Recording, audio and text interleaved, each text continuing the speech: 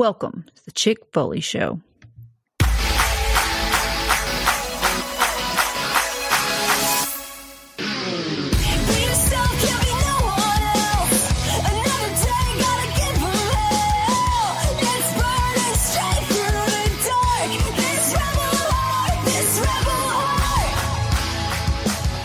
What is up, Foley fam? We are back with episode 128 of the Chick Foley Show. We are going to be previewing Backlash and diving into everything that has happened inside and outside the squared circle this week.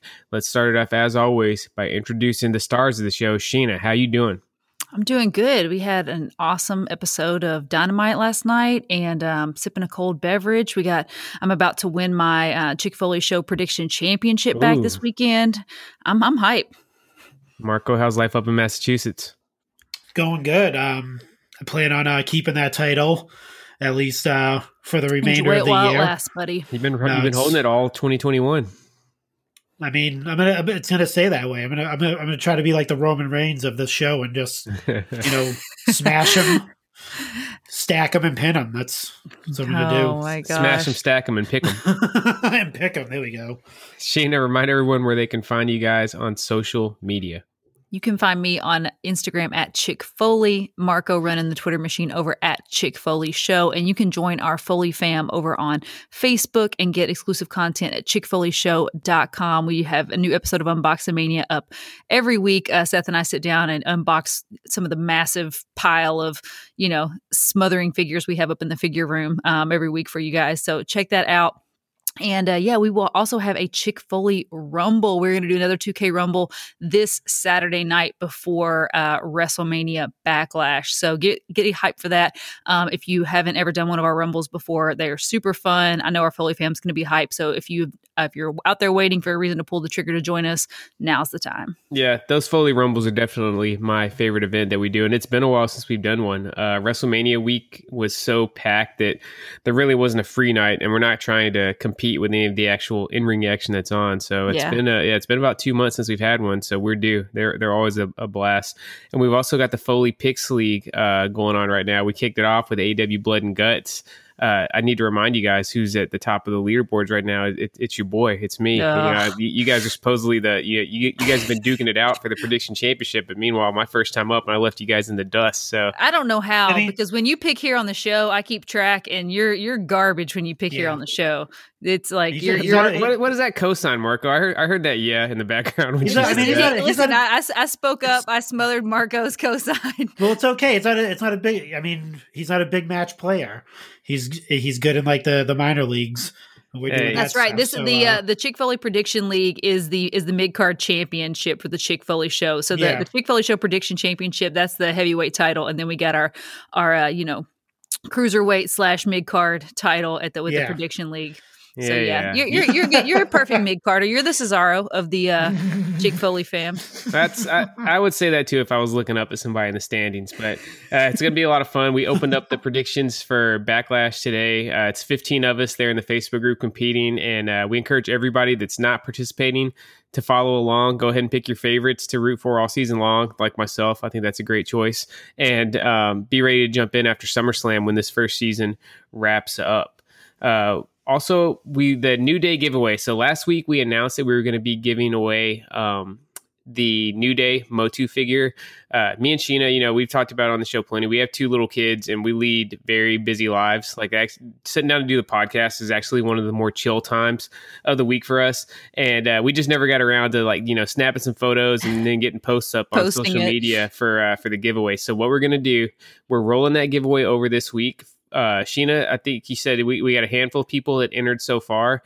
For all those, if you guys want to send another screenshot this week, you guys will just get double entries. Okay, so we're not gonna we want to reward you guys for going ahead and trying to get in the ring last week, so we're gonna let you guys have 2 entries in it. But for anybody else, we'll get the post up on social media in the next 24 hours, and just take a snapshot of yourself listening to the Chick Foley Show, and you'll be entered to win the New Day Motu figure. Sheena, tell the listeners about the Pod Foundation. So as we tell you guys every week and you hear throughout the show, we've linked arms with some of the best in the podcasting biz. we have our brothers over at the Extra Cooler Show, the Survivor Series team, bringing up all the nostalgia, covering, classic matches in WWE. It's just amazing stuff over there that they're doing. We have our guys over at the Turnbuckle Tavern giving you the most in-depth AEW coverage of the week. I actually just finished listening to their show today. They nailed it as always. And then we have our guys over at Pyramid Wrestling, bringing you all the action figure content that your heart desires. So we all bring a little bit something different to the table, and our powers combined like Captain Planet. We just all, we rule the world. So definitely check us out over at Pod Foundation. Check out all of our shows. You'll know what content we have coming up by following, and support those guys because they're doing great stuff. All right. And we want to remind you guys before we get into it that use code Chick Foley at Ringside Collectibles, the #1 worldwide retailer in wrestling figures and wrestling figure accessories. You guys ready to get inside the squared circle? Let's go.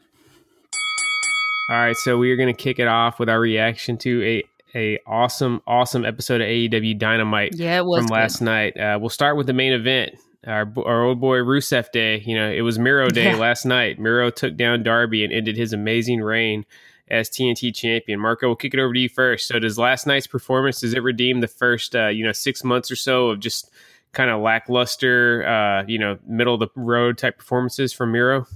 I think so. I think it definitely it helped him out a lot. He came off as a monster that he showed himself as when he was in the WWE, even more so last night. I mean, I love the fact that they just the match didn't start and he's just brutally already beating, pounding his head in. Yeah, he was beating the crap out of Darby Allin, and I kind of predicted that was going to happen. It was going to be he was going to kick the crap out of him for 10, 15 minutes, and then they're going to ring the bell, and Darby was going to be able to defend himself, but he did for a little bit. He fought off the best man as long as he could, and obviously came up short in the end. But I thought it was a really great outing for Darby's so good in that way. To still be able to take that pin and just still come out looking good, to be able to hang with a guy like Rusev, hats off to him. And to me, he made the TNT title interesting and just makes it fun. I feel like it was a big deal that it got, that Miro took it last night. So I think that really says something about Darby and his ability to just kind of bring interest and, meaning to the TNT title, to that mid-card title. Yeah. Yeah, I think he nailed it. It just it really defined the championship. I mean, hats off to Brody Lee. Obviously I think he's going to be associated with that TNT championship for a very long time, but this was definitely the most entertaining reign we've had for a while. I love that he was just kind of lining up the different challengers every week on Dynamite and knocking them down. And I can't wait to see where he goes from here. He reminds me so much of Jeff Hardy in that he's just so charismatic in the way that he sells, like you said, Sheena, he's good at kind of just getting beat down, but making you believe in him because he always gets up for more. I love the spot when he did the suicide dive and just kind of bounced off Miro like a pinball. Oh my gosh. Yes. I worry about the guy because he is so, he's really slight, he's just, not only is he short, but he's also just kind of very thin, and I don't know how his bump card, as Steve Austin likes to say, is definitely getting filled up very, very quickly. Marco, who do you want to see Miro go up against? Who do you want to see him defend that TNT championship against? He's got just a host of fresh competitors to take on here in AEW. What's some matchups you'd like to see? Oh man, everybody, anyone that doesn't have a title in AEW, I want to see step up. Definitely the Murder Hawk. It looks kind of that's going to happen. Just two behemoths going at it. I mean, that's probably that's probably the one I want to see the most. I mean, I could see, I'm not sure if Sting's going to step in the ring at any point, but they kind of planted seeds a little bit in that sense with Sting. So, but definitely Murder Hawk would be my choice for Miro, just a big monster. And it looks like he's a face now, essentially. So what better than to go up against Miro? Yeah, they definitely planted some seeds that's going to be the direction that they go. With Miro's high impact offense, I don't know if I really want to see the Stinger in there with him. That could be a recipe for disaster. The other big news on AEW last night was the Pac and Orange Cassidy match kind of ended with a non-finish. Kenny Omega thought that just meant that he would get the night off at Double or Nothing. Yeah. But no, our boy Tony Khan came out and said it's going to be a triple threat. As far as I remember, I think this is the first time we've even had a triple threat for a singles championship in AEW. Am I right on that? Yep. Yeah. It was actually, I was going to tell you that because I got it confirmed from our brothers over at the Turnbuckle Tavern. They were talking about that today, that it was the first time we've had a triple threat. And I trust it. I didn't check the stats on the Google machine, but I trust those guys that they know what they're talking about. And they said so. If Turnbuckle Tavern says something about AEW, you can take it to the bank. That is the source for the most in-depth AEW analysis anywhere in the wrestling podcast world. I like it. I'm actually not the biggest fan of triple threat matches just because it's never set right with me that a champion can lose his belt without even getting pinned, but used occasionally, they are fun to change it up. Obviously, I think they're fun. We've had some awesome ones in the past. Yeah, exactly. WWE has been wearing out the triple threat matches lately. We just saw it in the main event of Mania. It's going to be two of the biggest matches at Backlash are going to be triple threat. So I think they kind of overplay it because it can make it easy to throw a third party in there that's going to take the fall. It keeps you from having to do a decisive finish with your true top guys. And sometimes it gives you it kind of telegraphs the match a lot of times too. When you throw that third person in there, you're like, oh, I totally see where this is going. They're like, cough, Braun Strowman, cough. But exactly. Sheen, I'll ask you, I'm not going to put you on the spot to make a prediction, but who are you rooting for to leave Double or Nothing with the championship? I guess I'm gonna say, I would love to see Orange. I don't see that as a realistic possibility. If I'm using my thinking brain, my prediction brain, I'm going to say Kenny retains. Okay. That's so you're rooting for Kenny to win? Sure. Yeah, I'm rooting for Kenny to win. Okay. Marco, how about you? If we're not going with picks like that, if I'm rooting for someone, it's definitely Orange Cassidy. Yeah, I agree. Just to see what it would be like with him as champion. Just a polar opposite of what Kenny Omega's doing right now with being all braggadocious and dressing all fancy and talking crazy and stuff like that. Just it would be the polar, he'll just drag the title down. But do you think? It'll be hilarious. Yeah, I was gonna say, but do you think it would bring the title down a peg? Because that's the only thing. They've done so much work making it meaningful and having very few champions in their 2 years that they've been a company. I just feel like not that Orange isn't deserving. He's super unique. I love everything that he does. I'm a big fan. But when it comes to the AEW championship, I feel like there's some things that just should be sacred because then you get into the comedy territory. And I just feel like, it's hard to come back from that once you've kind of crossed over into that. I would say that the AEW championship has been defended on an Impact pay-per-view. So I don't know how much lower you can comedy. That. Yikes. Yikes. The other thing too is with him, I don't really see him as a comedy act. That might sound weird to some. He doesn't really speak and make people laugh or anything like that. I take him seriously. It's not blatant comedy. Yeah, you take him seriously, he's but it is if anything. Yeah. But, I would love it if he's wearing the title and instead of putting his hands in his pockets, he puts his hands behind the title while he's wearing it on his waist. That'd be hilarious. Yeah, that'd be cool. It'd be. They're not going to do it, but we'll see. I don't know. I could be wrong. It's a triple threat. You could always do something where he wins it on some sort of fluke and pins Pac, and you could have Kenny get it back the next Wednesday on Dynamite just to pop a rating, And like you said, Sheen, the fact that they have been so conservative with their championship belt and it's been nothing but long, prestigious reigns. I think that would be something different to switch it up and just every once in a blue moon mix in one of those fluke reigns like Kane in *98 or something like that, where somebody wins it and then almost immediately loses it back. Yeah. Should be a great match either way. It's three awesome, entertaining performers who bring something different to the ring. The other big Double or Nothing development was that we were getting Stadium Stampede Part 2 with the Inner Circle and the Pinnacle. So, Marco, you think they're going to be able to top the OG? Man, that's tough. The first one had a lot of great characters in it, especially with the Elite. And being who they are and being kind of comedic in that way. I don't really see that. It was so much fun. The Stadium Stampede match was amazing. I don't care what anyone says. Yeah, it was really good. I'm not sure if they're going to be able to top it in the entertainment part of it, where it's being wacky and stuff like that. But I think definitely they might step it up when it comes the level of violence that it is. They definitely have to make it different. They can't make they can't have like another comedy type of a stadium stampede. They have to change it up a little bit. So I think it'll be a little bit more serious. A lot more serious, yeah. Because the Elite, they've always done a lot of comedy, going back to like the Being the Elite series on YouTube. So they've always been kind of meta and had the comedy built into their stuff. So I was out of the country for the first one. I actually only saw a few highlight clips of it. Was there actually fans at Daly's place for the event when the first one happened, or it was completely empty? Completely empty, yeah. Okay, so that's what I'm wondering, if this one, if it's going to be a straight up cinematic match where they tape it ahead of time, or if they do something where they start off in the stadium, then work their way back to the ring in front of the live fans. It'll be interesting to see how they play that. I don't know. I mean, this was like out in the middle of the stadium. Like it was like both teams started. They started in the ring, didn't they, Marco? For the match, they both both teams started in the ring, and then it just kind of like broke out into chaos, and there was just madness throughout the whole stadium. Yeah, I mean, so the stadium's like right there within walking distance to Daly's place. I mean, it's like Daly's place is.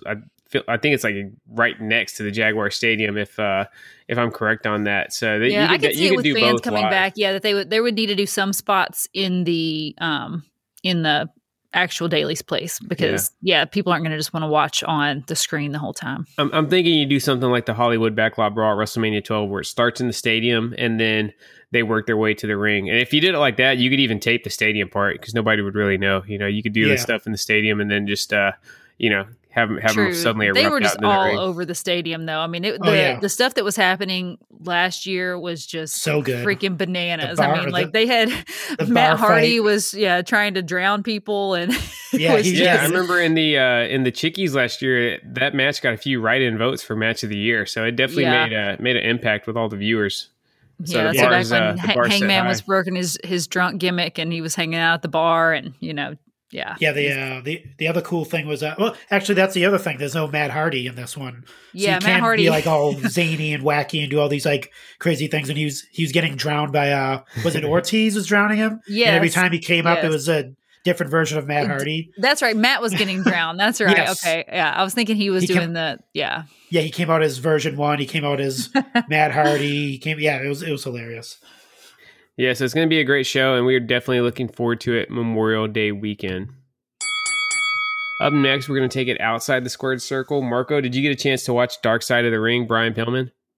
I did. I watched back-to-back docs. I watched that and the Booker T. I was all documentaried out by the end of that. We're definitely in the golden age for wrestling documentaries right now. Sheena, why don't you just give us some of your overall thoughts on the episode?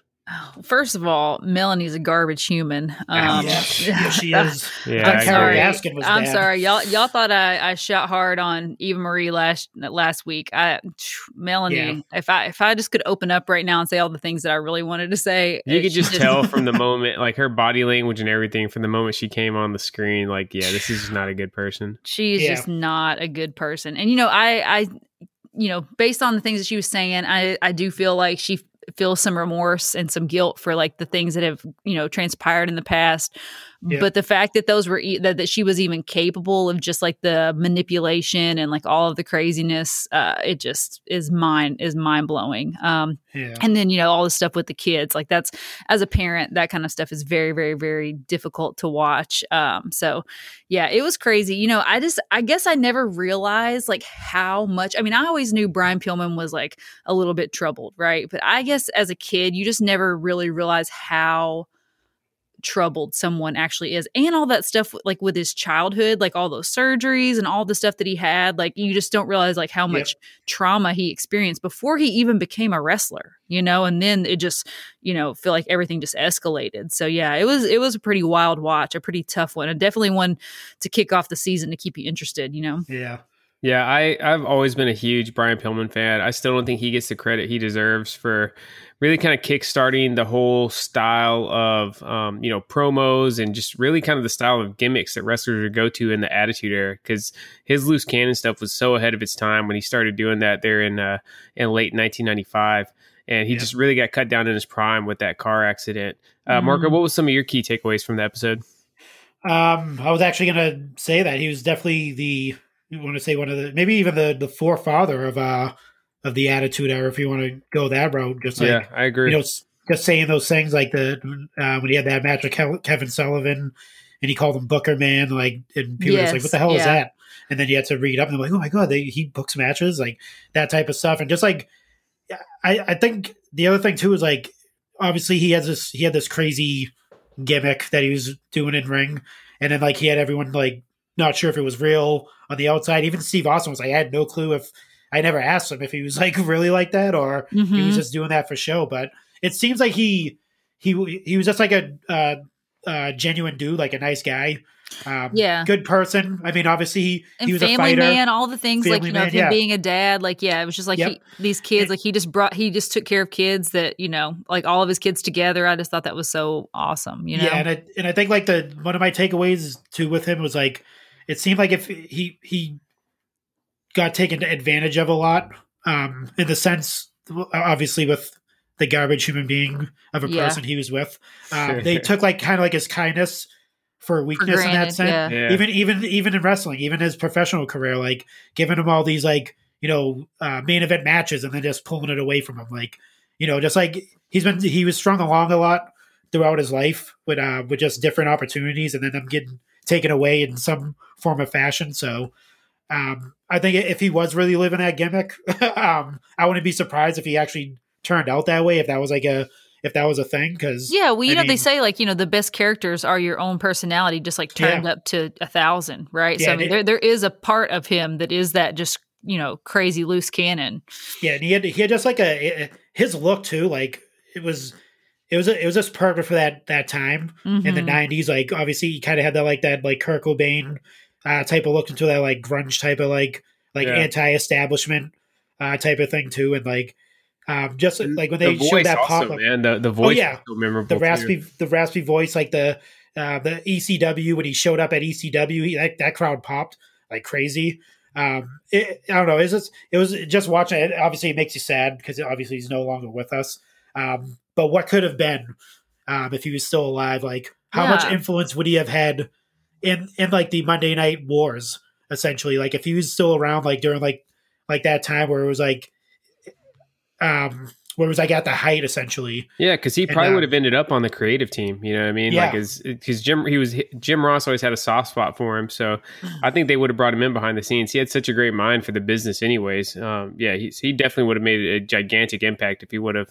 You know, if he would have stuck around a little while longer. And the thing that you know, something else, same thing, you know, when we watched the Owen documentary, you just take for granted how young these guys actually were when they, you know, tragically passed away. You know, I mean, Brian Pillman's my age, you know, and I'm like, well, I'm just now getting started with life, you know, and to think that, you know, when you're younger and you hear of a 35-year-old getting, you know, something happening to them, you're like, oh, well, he's a grown up or he's, you know, he had a nice full life. He's an older person at 30, he's 35, Jesus, you know, mid-30s. Lived a crazy life. But yeah, hearing it now is just like very jarring. Like, oh damn, can you imagine? Like, you know, 35-year-old passing away? Like that's insane. Yeah, it was a great start to season 3. Marco, what episode are you most excited for this season? Oh man, as much as I don't want to watch it, probably the Ultimate Warrior one, just to see if they have anything new to say or how deep they go, what the subject matter is going to be on, because we may not even. That's the thing about Dark Side of the Ring. You never know what angle they're going to take. Yeah, I wonder if it's going to be about, you know, the early 90s and all his run-ins with Vince and everything, or if they're going to talk about his, you know, his time as a political commentator, which, you know, caused a lot of controversy as well. So definitely his the Warrior University. If they get into that at all, you got to learn the power of distressicity or whatever it was. I'm just kind of curious at what because they're not really, they haven't really said much about it. Yeah, it's just Ultimate Warrior. That's it. Yeah, so who knows what it's going to be? Like I said, that's the one I don't want to watch, but I do want to watch at the same time. So for me, it's Collision in Korea. That was the joint WCW and New Japan show that took place in North Korea in the early 90s. You can never really trust anything coming out of North Korea, but supposedly almost like 200,000 people were at this pro wrestling show. It's not on the WWE network. I've never actually seen any footage from it, but you know, I'm an intel specialist. That's what I do in my day job. So I've always had a pretty strong interest in North Korea and everything going on there. It's just such a mysterious country with so much shit that we don't even know that happens there. So I'm really looking forward to hearing some of the people's experience from actually going behind the borders of this, you know, this just closed off country and hear what it was like going and wrestle there. Sheena, you got anything you're excited for? Yeah, I think I'm excited to see Dynamite Kid. I think I want to see what angle they're going to go with for that. I think it's going to be a good one. Yeah, that would be good. He's got a lot of skeletons in his closet too, so can't wait. I hope Dark Side of the Ring is around for many, many more years because it's definitely opened our eyes to some topics that we didn't quite know about, and then shed new light on some of the ones that we thought we were really familiar with.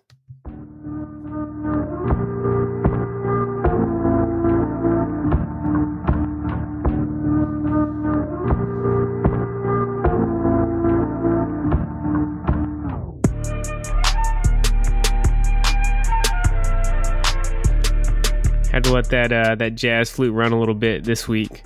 Oh yeah, Marco, it's time for the beverage break. What are you sipping on, brother? Oh man, I picked up something new that just caught my eye. It's a fluorescent. It was like the design is fluorescent lighting, like a fluorescent sign. It's called Love and Wrestling. Okay. Oh wow. It's a double dry hopped New England double IPA. Gee, it's a lot of doubles. It's from the Mayflower Brewing Company. I was just reading up on it. It's wheat and oats mixed with Citra, Amarillo notes, as well as orange, lime, pine, grapefruit, and cantaloupe too. So it's really the first thing I actually, when I sipped it, I was like, this is a sweet tasting double IPA. So I'm really enjoying it. It's Love and Wrestling, which is, like I said, I love love and I love wrestling, so why not drink the drink? All right, Sheena, what are you drinking? So I'm drinking, I actually got this at Back Bay Brewing Company. I went to the little farmer's market over at a brewing company on Mother's Day and picked up a nice little 4-pack of brews. This is Yokozuna's favorite beer, if you didn't know. It is the Bonsai. Wow. It's a Go's style ale brewed with yuzu, fuyu persimmon, matcha green tea, and it's aged on oak. So it's good. Yeah. You know, I've been drinking them Go's lately, and I'm here for it. I love the kind of citrusy sour element that they're giving me. Yeah, I enjoy a nice sour beer as well. I'm keeping it basic this week, drinking a good old Miller Lite, the unofficial beer of the Chick Foley Show. Let's get into some WWE action now that we're on the other side of the beverage break. The less said about Raw, the better, but we will touch on some of the reviews some of the returns we've had over the past week. So we had 4 big ones. Jinder Mahal, Jimmy Uso, Nikki Cross, and Bobby Fish. Sheena, which one of those 4 are you most excited for? Oh, I'm all for the expansion of the family. I want, Jimmy Uso coming back into the picture is only going to make things more interesting for, Team Roman, the tribal chief, the head of the table. So, got to be Jimmy. We don't know if it's going to expand the family or not, though. They have a little bit of family turmoil. Yeah. They're but he also had family turmoil with Jay in the beginning, and Jay eventually submitted. So I think it's only a matter of time before Jimmy's going to fall in line. Jimmy acknowledges him. Yeah, and he did end up trying to help out Roman, even though he got laid out by Cesaro. I think it's going to be total opposite. I think he's going to not fall in line with Roman, but be with his brother. I think he's just going to do it for his brother. He's gonna be like, what are you doing following him, dude? Yeah. What are you doing acknowledging him? What are you acknowledging him, bro? Yeah. So I think he's just going to, play it off like I'll fall in line, but it's really just to protect his brother. Because I've been hearing rumblings. You think it's going to come down to Jimmy versus Jay? It's eventually going to lead to brother versus brother. So I've been reading the dirt sheets. Apparently they're looking at another title run. SmackDown tag team titles. As excited as I would be excited for that in theory if I thought for 1 blue second that WWE gave 2 shits about tag team wrestling, but they don't. So the fact that they would even, it would just be a throwaway. It would actually mean nothing. So well, they do care about Roman Reigns, and I think that could be a cool storyline if, like Marco predicted, like Jimmy's not cool with Roman and Jay is, but yet they still end up, winning the tag team belts. So you have like Jay kind of caught in the middle between, his cousin and his brother. I think it could be some interesting storytelling. True, but I mean, yeah. I'm kind of over the factions just coming in and like, oh, now we have all the gold. It's a little bit played out. They did it with the Hurt Business. We've done it with Undisputed Era. It's just kind of like, all right, so now we're gonna have Roman's faction come in and have tag championships and a world title. Like, boring. Yeah, I still think Usos are their best tag team in the world, so I got no problem with them going after the belts. I mean, what are our other options? Chad Gable and Otis. No, but I mean, True. what's the point of having belts if you're not? I mean, you don't have any interesting title defenses. Exactly. You're going to be facing freaking Gable and whoever. There's some decent tag teams on SmackDown. We'll get to it in a little bit, but I am intrigued by the SmackDown Tag Championship this week on Backlash. I think it's going to be pretty good. So, I don't know. I'm always a fan of seeing the Usos do well. I really just kind of want Jimmy to fall in line. I've always wanted to see same. Roman and the Usos as like a main event level faction. They teased it a little bit right after WrestleMania 32 when they were feuding with AJ and Gallows and Anderson, but then Roman got suspended and they never really came back together after that. So it's something I've been wanting to see for a few years. They would just be so badass and they just look so good. Like they all just like look, they just have that vibe to them. And I'm here for the freaking like Samoan family just running shit. So Jimmy's older, right, than Jay? I mean, they're twins. They're twins. So. I mean, like technically a little bit older, essentially, because they can play off of that as well. Like he's in the middle. Yeah, he's a big brother. You got to listen to your big brother. I wish you died in the womb. No, not that. We're not going that road. No. The other cool thing about that storyline is that it led to Roman and Seth facing off. That really kind of set the internet wrestling community abuzz because they haven't had a whole lot of straight up face-to-face interaction. I thought that was really well done how they did it. You saw Seth was the first person who's really been able to just kind of run up on Roman and address him as an equal and not have to go through Paul or go through Jay. So I thought that was cool how WWE definitely didn't, just ignore all the history that those two guys have together. They acknowledged it. I saw a lot of people already tweeting out, let's go ahead and pencil that in for the SummerSlam main event this year. So that'd be pretty cool, but we'll see where it goes. Roman has other business to attend to before he even think about going back up against Seth and getting to SummerSlam. Marco, which one of those returns are you most hyped for? Oh, man. Definitely Jinder, right? Jinder Mahal. No, I'm joking.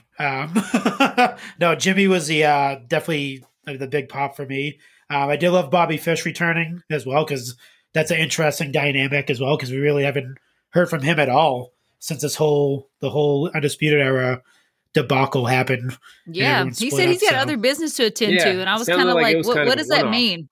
Mm-hmm. Maybe Adam Cole, man. He has some questions. Yeah, I guess he probably at least asked him, like, dude, what happened? Exactly. But yeah, so I'm going for 5 minutes. I know but he's the other thing too. I was actually like, I was saying this to my wife, and I was like, because she was watching too. I was like, I feel like he's just going to get injured again and disappear. He's been gone. He always gets injured. Yeah, I feel like I've seen Bobby Fish like 5 times in the last 2 years. Yeah, he's never there. I don't want to get I am hyped that he's back, but I don't want to get too invested because I have a feeling he's probably just going to get injured again and then disappear off of TV. Marco, tell us about this SummerSlam in Madison Square Garden rumor. I hadn't seen it anywhere, but we know you're the king of the dirt sheets out of the 3 of us. So tell us a little bit about this. Yeah, so I think from what I've seen, I think they're kind of playing off of what Double or Nothing is doing because they're going full capacity at Daly's place, or they're filling it up with fans. But that's in Florida. Yes, exactly. But New York will be fully open in July. July 1st, they're supposedly New York State is fully opening back to regular. I'll believe it when I see it, but yeah, okay. I mean, that's what they're saying in the news. I don't know. I'm just a messenger. But anyway, just an advocate. I'm just an advocate. I'm just an advocate. But anyway, so there are rumors that WWE is looking at Madison Square Garden as the big return, the big return of fans being in attendance, full capacity. I'm not, like I said, New York's going to be open, so I'm assuming full capacity will happen. But imagine how crazy it would be. Madison Square Garden, SummerSlam 2021, just full of fans, rabid WWE fans, just cheering on that. Those tickets will be out of control, man. Tickets to MSG House are already high. So yeah, these things are definitely going to be, raised up like the business end of a giraffe for sure, man. I Meanwhile, you can get tickets to Double or Nothing and the Dynamite beforehand for $60. Yeah. I mean, if you live in Jacksonville and you're a wrestling fan, this last year is had to have been such a blessing, in spite of all the other bullshit we've all been forced to deal with. The fact that you've been able to see all this amazing wrestling for like $20 a show live and in person would just be amazing.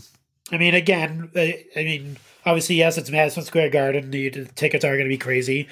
But at the same time, it's WWE and AEW. One's a publicly traded, multi-billion-dollar company that people want to go see. Wow. I'm not saying anything. Marco shoots hard on AEW. I'm not saying anything that people don't know. I mean, AEW's flourishing. I mean, they can get away with selling tickets for like $20-$30 right now. Right. But I mean, when it comes to the big leagues, maybe they need to upcharge so they can afford some, some metal for their, I didn't add that to the notes this week, but Chris Jericho had an answer about that whole thing. What was his answer? I saw that headline come through, but I've been so busy at work this week that I didn't get a chance to click on it. What was Jericho's response to the critics? He basically said, obviously it was a dangerous thing, right? Him doing that, and he'll never do it again. Essentially, like. He doesn't understand why everyone's making a big deal out of it. That is, I think it was just the bad camera angles, man. Yeah. I mean, we wanted to believe in the illusion that this dude is falling, 15 feet off the top of a steel cage, and they killed the illusion for us. Yeah, I think the cameras at AEW have been not great. At making you suspend your disbelief. Yeah, for sure. I don't think true wrestling fans I'll watch sometimes.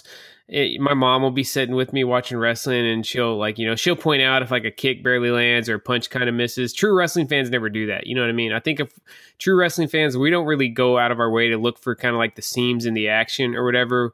We're all good to suspend our disbelief and just watch it. But they took that option away from us whenever it literally, like, the first camera angle you see is cardboard. Yeah, exactly. And like, I think the other thing too is that they kept that wide shot of him just falling off and not like actually showing him like hit. I think that would have, like you said, fed to the illusion of him actually falling that height. But the other thing... Let him fall down into like a pit or something where we can't see him for a little bit, like what Adam Cole and Kyle O'Reilly did at NXT, when they went through the walkway. Do that where we're just left to speculate. Like, we're thinking these guys are laying in just a heap of broken bones down at the bottom of the ramp. Yeah, if they just made it, I mean, the other thing was the metal thing too. That's what kind of killed it as well. But I think everyone has that, like, the visions of Mick Foley falling off the cage and crashing through the table. And then, like, if you remember Taz and Bam Bam, when Taz had the Taz mission, they fall through the stage, like that type. I think us fans have that, like the older fans have those visions, and they were done. So, I mean, the Mick Foley fall wasn't supposed to be done well, but the other one was like done to perfection. It was a wide angle shot. You just seen them fall into the abyss, and that was it. Did they do that recently too? With they did that with, was it Mox and Kenny, right? During there was a match where someone fell through something. They went through barbed wire, Mox and Kenny. So it was legit. I mean, they legit went through some barbed wire, and it looked painful. Even like at WrestleMania 32, when Shane went off top of the Hell in the Cell against Undertaker, I mean, even that looked okay. I mean, it was a super safe spot because he landed flat, or as safe as that could be. They had a crash pad underneath the table. I'm okay, but WWE was able to shoot it creatively to make us, like I said, we could just buy into what was happening. Yeah, but yeah. The other big news as far as WWE goes, or WWE/NXT, is that TakeOver in Your House is coming back for the second straight year. I'm super stoked about this. I'm a new generation era kid, so even though that era gets kind of critically panned, I always loved everything from that. It's like the stepchild of WWE, but there's some really good shit in there, pal. Yeah, there really is. I feel like it's aged really well. It's been received better in the more recent years as the 90s nostalgia has come back. But yeah, so I'm glad to see the old school In Your House come back again. I'm all for that being a yearly thing. Marco, I'll kick it to you first, man. What's your all-time favorite In Your House match? Oh man! Oh, actually, we can't forget the host this year. Todd Toddster's coming back. That made me pop. I was like, oh my god! Because the last he showed up last year though, didn't he? He did kind of like vignette, like kind of like a little cameo. Like, cameos throughout it. But I think this is like he's going to actually be there this time. Like he's hosting it. So hopefully he's maybe there's hopes that we can get a Todd Pettengill Build-A-Figure or something. Oh, that'd be great. Yeah, we need that. Why haven't we gotten that? I think because most people hate Todd Pettengill. No, we need an ultimate. Leave the man alone, dude. The Todd Pettengill is an icon. No, we need an ultimate. We need a Todd Pettengill ultimate. And we need a Doc Hendricks ultimate too. Just so those should be the next two in a series of ultimates. He was the voice of a generation. Okay, the Live Wire Ultimate 2 pack. What they need to do. But anyway, my favorite match. There's so many good ones. And I equate like the In Your House pay-per-views to kind of like the lost tapes of WWE, kind of like the unsung heroes of exactly generation, because there's really good matches on there. This is always my go-to. It definitely has to be Shawn Michaels, Mankind. Oh, you bitch! That's mine. Wow, man. I was gonna go with Good Friends, Better Enemies. I was thinking of that one too, Shawn and Diesel. But no, definitely Mick Foley and or Bret Hart and Diesel too. That would have been a good pick as well. But no, definitely Mick Foley or Mankind at the time. And Shawn Michaels. It's so good, isn't it? Seth always makes fun of me for how much I love that match because it's just literally 30 minutes of them just beating the piss out of each other. Mick Foley said it's his favorite match he ever had. So the most remarkable thing about it is Mick Foley is hanging with in his prime Shawn Michaels. That's the most amazing thing about it. He's coming off this feud with the Undertaker for the previous year, and then he gets in the freaking fight with the champ. I just love everything about it. I think it's amazing. It's hard hitting. It's action packed. It is in his best shape. They were both in their best shape at the time too as well. Yeah, and I love that version of Mankind. I just love that just crazy lunatic version of Mankind where you just didn't know what was going to happen. And it's wonderful. So that match, the other thing that really shows you how great it is that match ended in a total schmoz. We ended up with interference from Vader came Psycho in, Sid, The Undertaker. But yet it still was almost universally praised. You normally a lot of people would kind of shit on a match if it had that kind of non-finish, but that match was just excellent. HBK was at his peak and it was one of the best performances that Mick Foley ever had. So nothing wrong with that one. Sheena, you got a second choice or Marco still your answer? He stole my answer. I'm going to have to contemplate if I'm going to come up with a second one, but he stole my answer. So I got to go with Mind Games. I'm going to go with a deep cut. First off, I'll say the Bad Blood was still technically an In Your House show, but I don't really consider that In Your House. Once they started getting kind of the individual names, I go away from it because I would say Shawn and Undertaker at Hell in the Cell, but I'm not going to count that one. When I think In Your House, I think of all the quirky matches that were on the mid cards of those shows. So if you go back and just go to the Wikipedia start with the first In Your House and go through them, look at some of the undercard matches. And there's some crazy stuff on there. So I'm going to hit you guys with a deep cut before I give my real answer. Bret Hart versus Jean-Pierre Lafitte. It was at In Your House, September 1995. This was the one where the main event was the tag champs versus Shawn and Diesel as the World Intercontinental Champ. But on the mid card was Jean-Pierre Lafitte, the Pirate, going up against Bret Hart. The storyline was that Jean-Pierre had stole Bret Hart's leather jacket. He actually wore it to the ring, and they just had a hell of a performance. For those that don't know, Jean-Pierre Lafitte is better known in modern times as PCO, just a 50-year-old madman on the indie scene who's really been kind of wrecking shit. He was actually the Ring of Honor champion a few years ago. But check that one out from September 95, Bret and Jean-Pierre Lafitte. But the actual best match in Your House history, I can't believe neither one of you guys brought this up, was Canadian Stampede with the Hart Foundation. I mean, I don't know why that always Shamrock, Steve Austin, and Goldust. It's kind of a weird match. It's definitely not one of those just that you just remember. The Stadium Stampede. The Stampede. That's really awesome. And that's a really awesome pay-per-view. It's only 4 matches on it. You got Triple H and Mankind, Vader and The Undertaker, and Taka Michinoku and the Great Suzuki for the lightweight championship. And then the 10-man. That crowd when the Hart Foundation comes out is that's as over gets. That pop when Bret comes out is just it had to just bust your eardrums if you're there in the building. So that one's my pick for my favorite In Your House match. All right, ladies and gentlemen, it's time. Let's get ready to rumble. We are here for the latest round of the Chick Foley Show Prediction Championship. Marco, you ready to defend your belt? Always ready. Let's do this. All right. Always ready, Marco Denton. Sheena, as the challenger, you will be picking first. And our first match is the Lumberjack match. Okay. Damian Priest versus The Miz. Okay. So I'll first want to say that this match, can we just, first of all, before we get into this, we need to talk about the WrestleMania Backlash. We talked about it on the show before, the fact that they call it WrestleMania Backlash, which is repug. Yeah, it's terrible. I've been calling it Backlash. I don't know if I actually said WrestleMania Backlash at all tonight. You haven't said WrestleMania Backlash, but that's the official name, is WrestleMania Backlash, and it's awful. I feel like Backlash pay-per-view as a whole is kind of like garbage pay-per-view, just because I feel like it doesn't really it allows you to at WrestleMania not feel like, oh my god, this is amazing, like they just ended this feud, like, because there's going to be Backlash and it's going to be it's the leftovers the next day. You're microwaving them. It's never going to be as good as the original, though. It's not even the leftovers the next day. It's like if you just like threw the leftovers in the bottom of the fridge and forgot about them, then you get them out a month later. You know what I mean? I'll defend the good name of Backlash. It did not used to be like this. Backlash originally, you would typically have your main event would be something kind of spinning out from the main event at WrestleMania. It wasn't always necessarily a straight up rematch, but it would be something kind of playing off of it.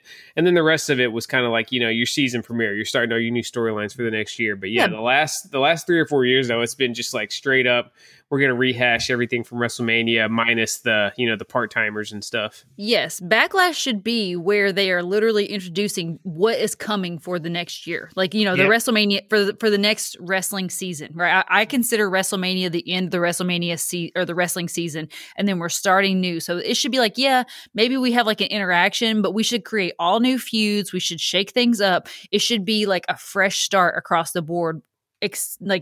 But now we're just getting, like you said, the leftovers, and it just feels like, and we're going to watch it. We'll probably enjoy a few things about it, but it's nothing that I feel like is like must-watch television. That being said, we're getting Damian Priest versus The Miz in a lumberjack match.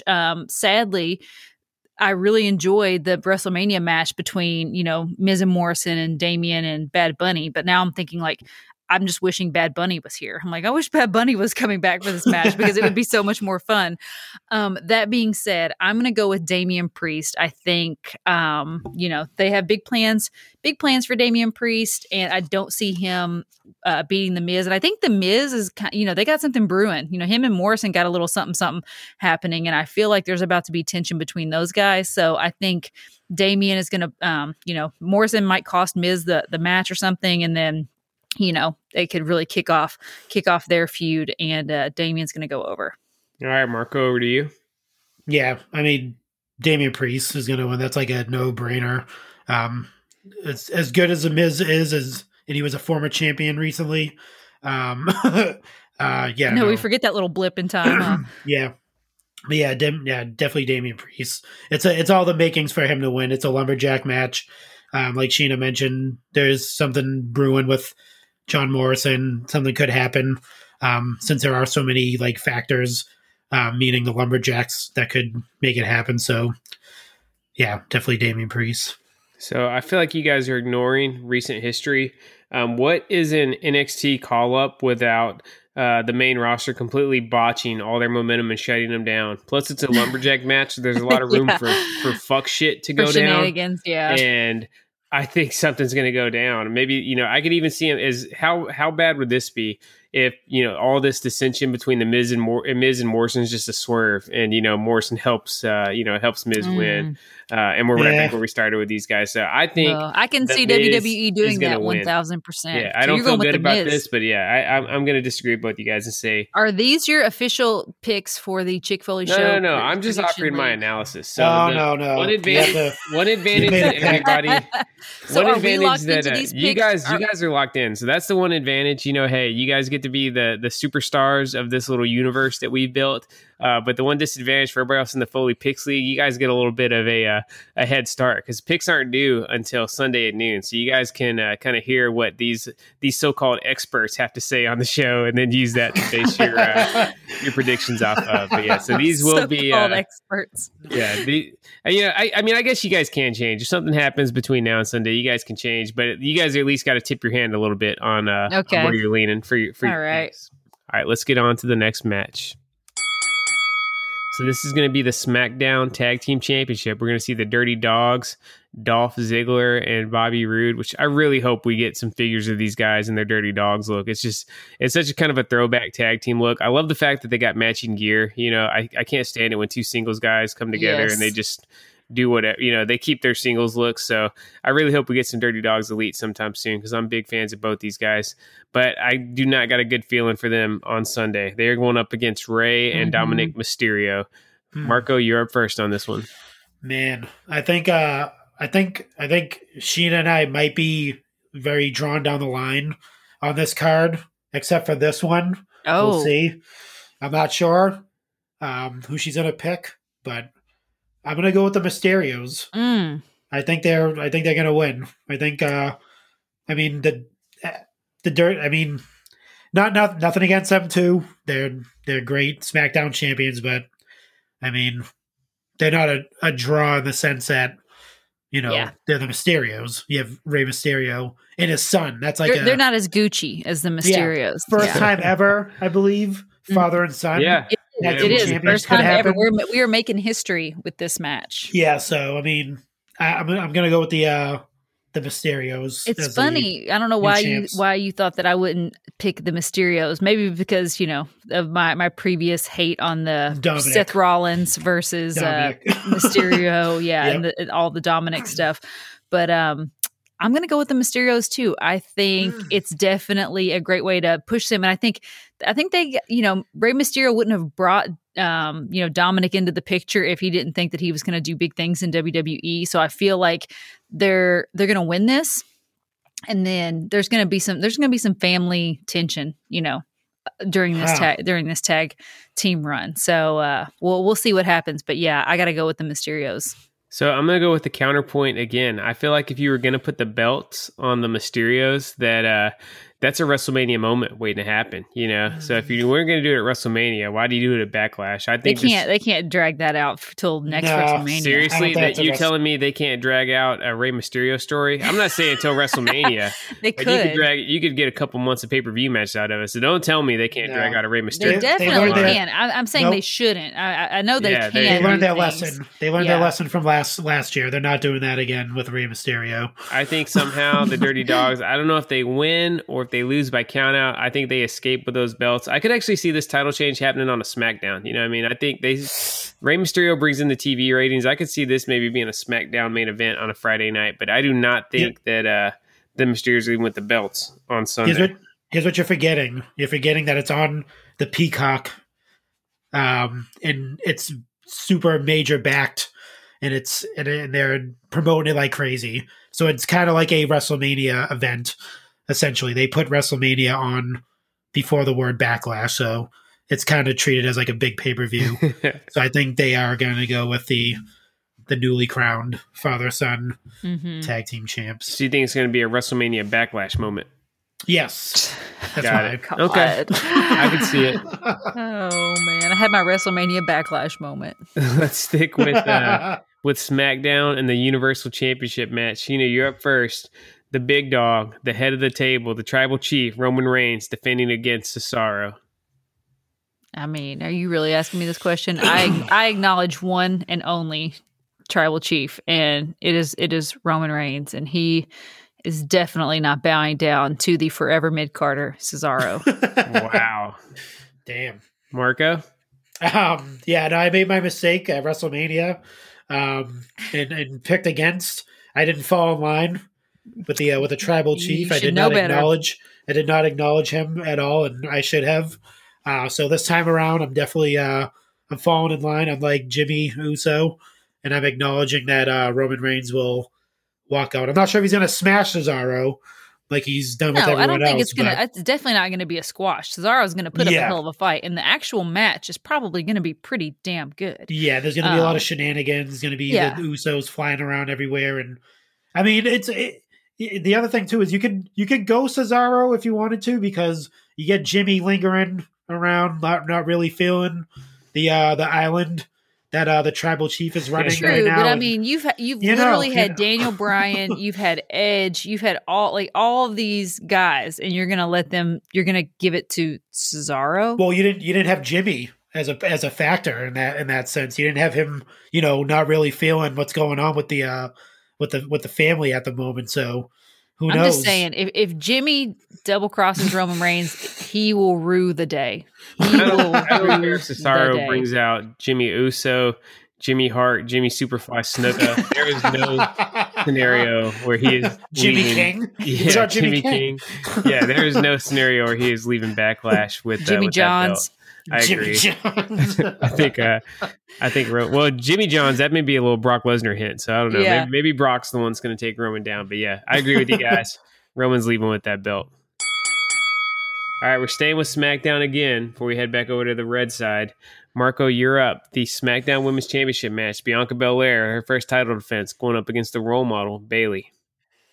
Oh, I'm gonna go with the EST of WWE on this one. It's in her first title defense. So I don't think she's gonna lose it. She's not gonna be a Sasha Banks in that sense where she wins it and then loses it right away. That type of thing. I think she's gonna have a pretty long and healthy reign as the SmackDown Women's Champion. So Yeah, it'd be pretty shocking to see her drop the strap in her first defense. Sheena, what are you thinking on this one? Well, it's funny that you bring up Sasha Banks because she has nothing on this card. So she's been conspicuous by her absence since WrestleMania. Yeah, she's been missing. So I can totally imagine a scenario where she comes in and costs Bianca the match against Bayley. We know the history runs really deep with Bayley and Sasha. So I mean, this is really tough because I'm talking myself into choosing Bayley when my heart is saying, or my head is saying Bianca. I'm gonna have to go with. I'm gonna go with the EST. Man, she teased us just to let us down. Yeah, I know. I'm sorry. Listen, if this wasn't for I got two titles on the line here. I got the Chick-fil-A Show Prediction Championship, and I got the Chick-fil-A Pick League. So I feel like I need to be smart with my picks and not just go with my gut sometimes. Because what I would love to see is for Sasha to get involved. And cost her the match, and do the whole Bayley Sasha. I love that, that their connection and everything. So, but I mean, my heart is telling me they're not going to take it off Bianca after that moment at WrestleMania. All right, let's move back over to the red brand, the WWE. You didn't choose really quickly. Who do you think? Yeah, I think Bianca Belair is going to win. I don't see her dropping the belt in her first title defense. She's got too much momentum right now, and Bayley's dead in the water for a couple months now since she lost the belt to Sasha. So WWE Championship match, we got Bobby Lashley defending a triple threat against Drew McIntyre and Braun Strowman. Sheena, you're up first. I think the Turtlehead Bobby Lashley is defending. I think there's no way, Drew, I think they're going to kind of take him out of this picture and let him kind of just simmer, maybe in the mid card, maybe start just an interesting non-title feud with someone else. I think Braun is going to be the fall guy for this, clearly. And long may he reign, the Turtlehead Bobby Lashley. Marco? I'm gonna address him correctly as the almighty Bobby Lashley, not the Turtlehead. The almighty WWE champion Bobby Lashley is definitely reigning and defending this matchup. I think Sheena's right. I think Braun's probably going to be the fall guy, and I think probably Bobby Lashley and Braun will probably feud over the title, and Drew Lord have mercy on our souls. Well, I mean, they feuded before. Remember, they crashed. Exactly. Crazy. They had one moment where they crashed through the freaking screen, and it was oh wow, this is the best thing. And then it was just but Drew, I mean, I also seen an interview with him that he kind of said he wants to, kind of fall back from the WWE title picture, and maybe feud with the one and only former 3MB band member Jinder Mahal. Yeah, they got a lot of history there. That could be cool. We know, we got the Shield triple threat match, but we never got the 3MB triple threat match. So they could re-sign Heath Slater and then bring Hornswoggle in to be the special guest referee. Because how much muscle mass could you get in one ring with Drew McIntyre and Jinder Mahal? Yeah, Jinder Mahal's like a monster. Like he doesn't even look like the same guy that was in NXT. He doesn't. Like it is bananas. He looks like a champ. He does look like a champion. I was here for him in the Bollywood Boys. But they weren't the Bollywood Boys when they were with him. Yeah, the Singh brothers. The Singh brothers, yeah. Him and the Singh brothers, and then when they would his entrance, first of all, the music, when they would roll the red carpet out. I know he's like a very controversial champion or whatever, but that you cannot deny that man looked like a champion when he was carrying the title and that red carpet rolled out with that music. Nice dude, he had the vibe. Yeah, for sure. All right, Marco. You're up first on our last match. This is actually the match I'm most excited for. The Raw Women's Championship match. New champ Rhea Ripley defending in another triple threat against Asuka and Charlotte. What's your pick? Man, there's not going to be... I mean, I'm predicting only one title's going to change hands. That's going to be the tag team titles. I think Rhea Ripley's walking out as the reigning defending Raw Women's Champion. There's going to be some... crazy. I mean, if you've been watching Raw, and you've seen like the Sasha Deville stuff and all that crazy. I'm not sure what's Sonya Deville. You mean Sonya Deville? Yeah, sorry, Sonya Deville and Charlotte, and what's going on with that, and if she's going to be like an advocate for Charlotte or what's going on. But Charlotte does not need an advocate. I mean, it seems like they're pushing it that way. Like she's giving her she reinstated her. She's basically like the corporate pick. Yeah, but or they're just playing off of that Charlotte's a favorite or whatever. But anyway, Rhea Ripley is walking out of that Backlash pay-per-view with the title. All right, Sheena, your pick? I'm going with the Queen, Charlotte Flair. I think you say what you want about the Queen, but things are more interesting on Raw when people are chasing the title from Charlotte. And I think Charlotte is just an incredible heel. I think she is a worthy opponent to anyone. She makes things more interesting. And I think Charlotte is taking this one home. She hasn't been champ since she came back either. Remember, she was kind of in line for that WrestleMania match, and then whatever happened with her happened, and she was out. I kind of agree. WWE definitely keeps the ear out on social media, and for whatever reason, I don't really get it, but it seems like the response to Rhea Ripley's been a little bit lukewarm since even going back to her Mania, from her time she got called up to the main roster before Mania to winning the belt till all through the last month. It's been a little bit of mixed reviews on her performances and stuff. I don't think she's really connecting like the way she might if there was a live audience in the house. And like Marco, you kind of pointed out, Charlotte's got the machine behind her. She got Sonya Deville in the front office kind of ready to help her out. So yeah, I think Rhea's storyline is a lot like Bianca's, where it's just like she was a little bit rushed. It was kind of all thrown together right at the end of Mania. I mean, she literally just came in and just challenged Asuka at the last minute. I think it was like either the week before or 2 weeks before WrestleMania. She just came in and said, "Hey," and then she left the champion, and it was that's one of the WWE's biggest issues with creative, especially around WrestleMania time. They get a moment in mind, and then they try to book a storyline around it instead of building a storyline that leads up to a moment. So yeah, I agree. Rhea Ripley's not gotten a fair shake from creative since she's been up on the main roster. Let me ask you guys this, because there's really 3, possibly 4 matches that you could consider for it. What do you think closes the show, Sheena? What match is going on last at Backlash? Let me look at this real quick. I think it's going to be the ladies. I think the triple threat ladies is going to go on. I was going to say Roman and Cesaro, but I just feel like that is I think that's too obvious. I think they're going to leave us with the triple threat for the ladies. Marco, what do you think? Yeah, I agree. I think that might even be the opener. Roman Reigns and Cesaro might even open. I could see that. They kind of like having Roman. They've had Roman open a few pay-per-views. So yeah, that would make sense. Just get everybody hooked in real quick. Yeah. So I mean, I could definitely see the ladies, especially if they're going to do some kind of like crazy schmoz finish to it, if that does happen. But I could see the ladies closing out the show. Yeah, outside of the lumberjack match and the tag team match, any of those other 4 matches could definitely make a main event, and it'd be a great way to end the show. So, the one great thing about WWE is horrible, and I mean that with like a capital H, as horrible as the creative has been over the past 6 months or so, the pay-per-views have all been pretty consistent, either good or like really great. So I think we're going to be in for a treat, and I'm looking forward to getting entertained on Sunday night. Check out the Pyramid Wrestling Podcast. Each week, we dive deep into all things wrestling action figures. From AEW Unrivaled, WWE Mattel Elite, our childhood WWF, WCW, ECW collections, and more, you can also find Pyramid Wrestling on YouTube. That's Pyramid Wrestling, available everywhere you listen to podcasts. Here comes the money. Here we go. Money talk. Here comes the money.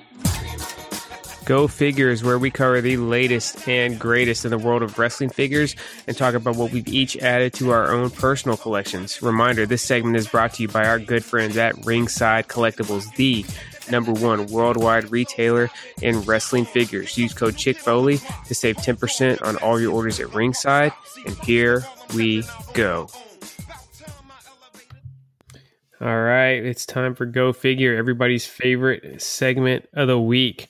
I want to start by giving another plug to Hasbook. So it's at The Hasbook on Instagram, or you can go to thehasbook.com to pre-order this thing. This is going to be the definitive book on Hasbro wrestling figures that's ever been released, and going to be a instrumental part of anybody's figure collection.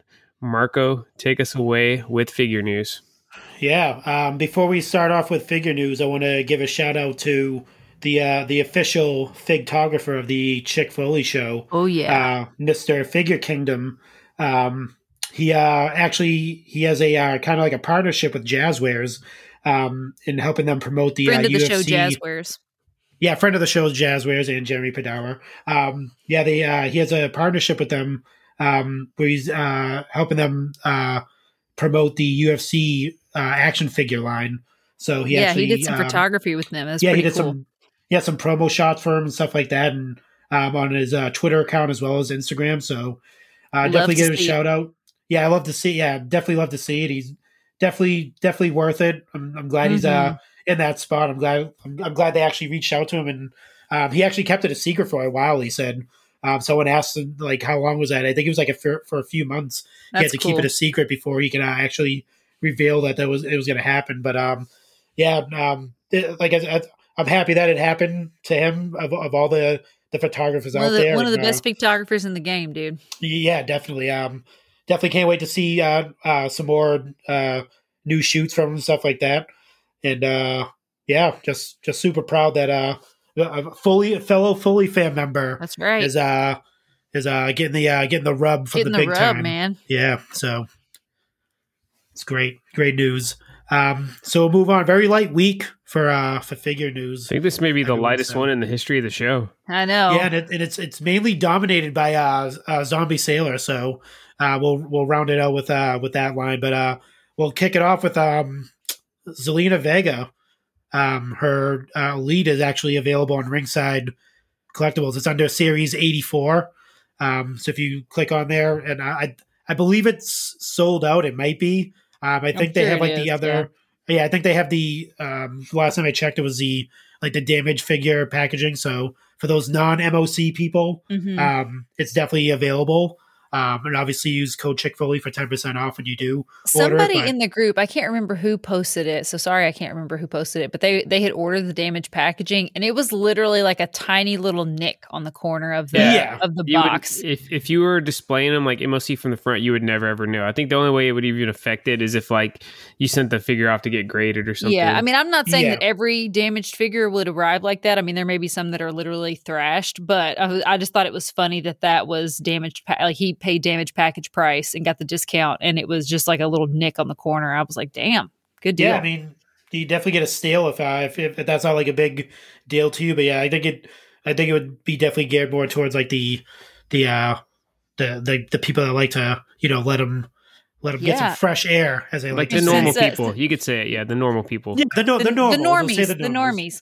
Yeah, The the normies. We'll say the normals. normies. Yeah, I'm Yeah, trying and not to, segregate and from so the yeah, make MOC anybody crowd and feel yeah, the. make anybody feel like singled out. But yeah, But it's yeah, funny because this may not be the last Selena Vega figure that we get. Rumor is that exactly. she's coming back to WWE, so we will see how that plays out. Because Yeah, we that were started hitting worried just that this evening that news started breaking. So yeah, we were worried that this figure may not even come out, and then the fact that we got this figure was a blessing, and then she may be showing back up. Maybe you think she's bringing El Idolo with her? No, no, I think he's definitely already got his not. own thing going. I kind of want to see her come back with and do some with Aleister Black. You know what I mean? Like Ooh, Aleister's yes, obviously getting hyped yes. up for his comeback. Don't bash us over the head that they're married in real life. Yeah. Just let her play off of it, because when you got a little bit of real chemistry to build off of, it typically can come through on screen if you just let it happen organically. Like Tyrion and Scarlet. Yeah, exactly. Yeah, it works with them. Yeah, definitely. Yeah, so find a way to weave her into what Aleister Black's going to have, and I think that could more. be very, Let's very let's get it more Tyrion and Scarlet and less Seth and Becky. Okay, Yes, that's on the scale of on-screen relationships. I feel like we need to lean more to the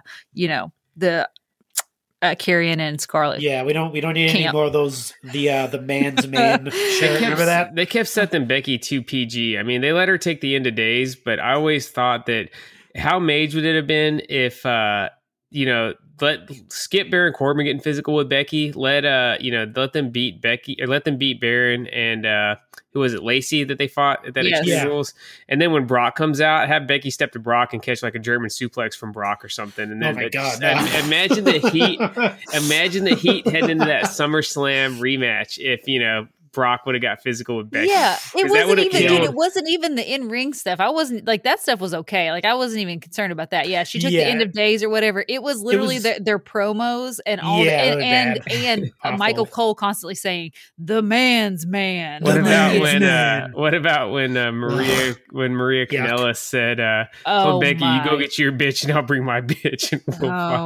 See, like that, like I had blocked that out of my memory. Beating Brock, man. Seth was like at his peak, and then it was between the way they booked Seth and Becky together, and Seth having a 3-month-long feud with Baron Corbin just completely sucked all of his momentum away as the babyface hero champion. And for two people that are like actually in love and like care about each other, and I'm sure they have an awesome, thriving, healthy relationship, they had no on-screen chemistry.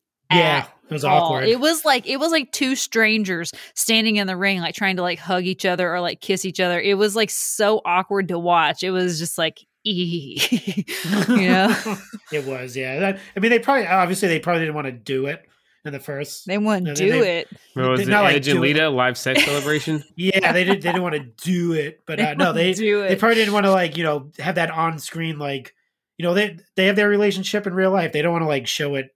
Yeah, I definitely think that was a Vince McMahon. I had to be a Vince McMahon creation. I definitely think Seth and Becky were probably cool to keep their distance and keep their own storylines going. But yeah, when they got smushed together, it just did not do it for me. And I love both those people with like every ounce of my heart, and it just did not work for me together with them on screen. Yeah, with they lost me with the man's man t-shirts. So bad. All right. Moving on. So Selena Vega, she's at the Performance Center. I think they said she was filming something for WWE, and we'll see what happens. I mean, like I mentioned to you guys in our group chat, I mean, she didn't really get fired because of performance or anything like that. It was mainly she spoke her mind about something, and do you think she's any less union-y now than she was back when she got fired? No, I think she's probably still the same. I think they probably, if she is coming back, there's probably some type of compromise in the sense where maybe there's some change or thou shalt not speak about unions.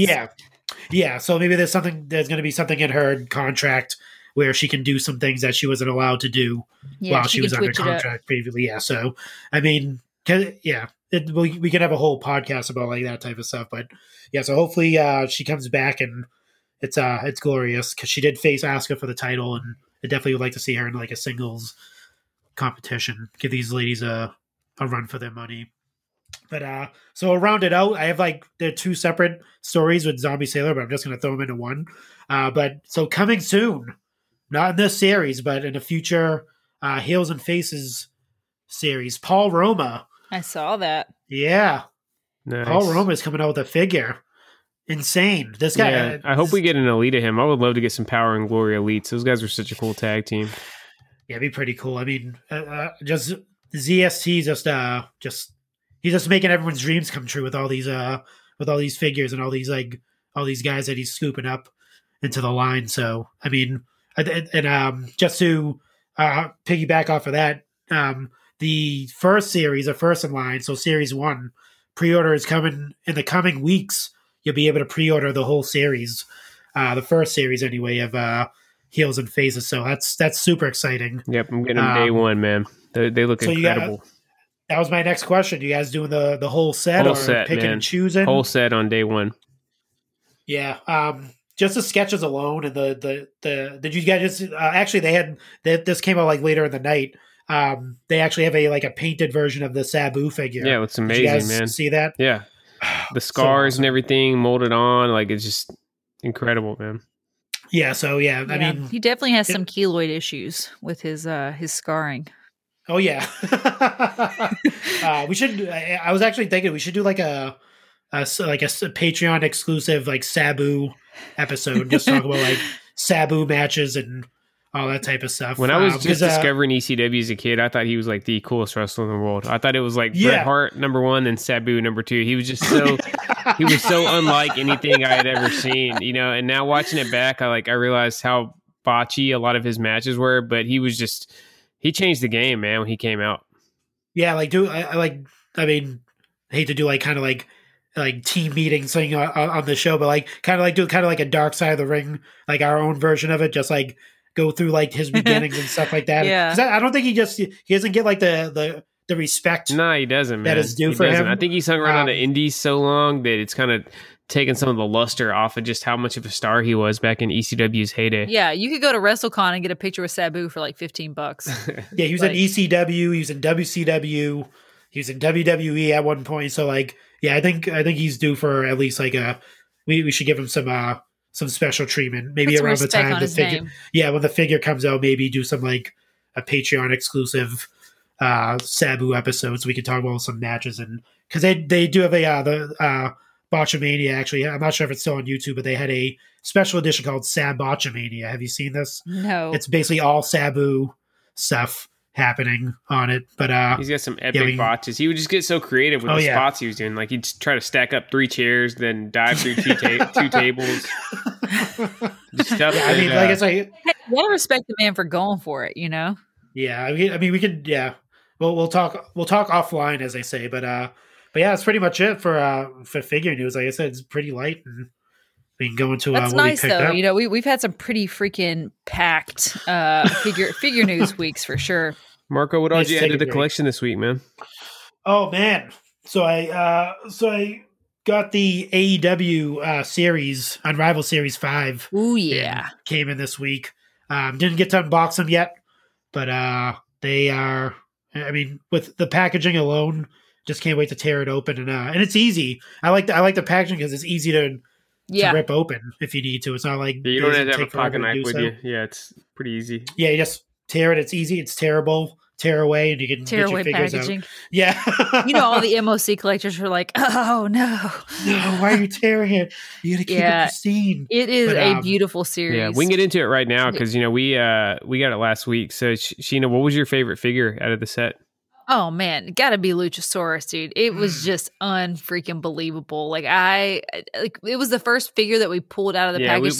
We both popped out in the driveway. We were sitting there. We got the package. The male guy walked right up and gave it to us, and then we were like, oh, we're gonna crack this open right here. So we got out the pocket knife and just slid it open, and then we pulled it out, and this ray of sunshine hit Luchasaurus, and it just lit him up, and it was beautiful. Seth and I both go, oh.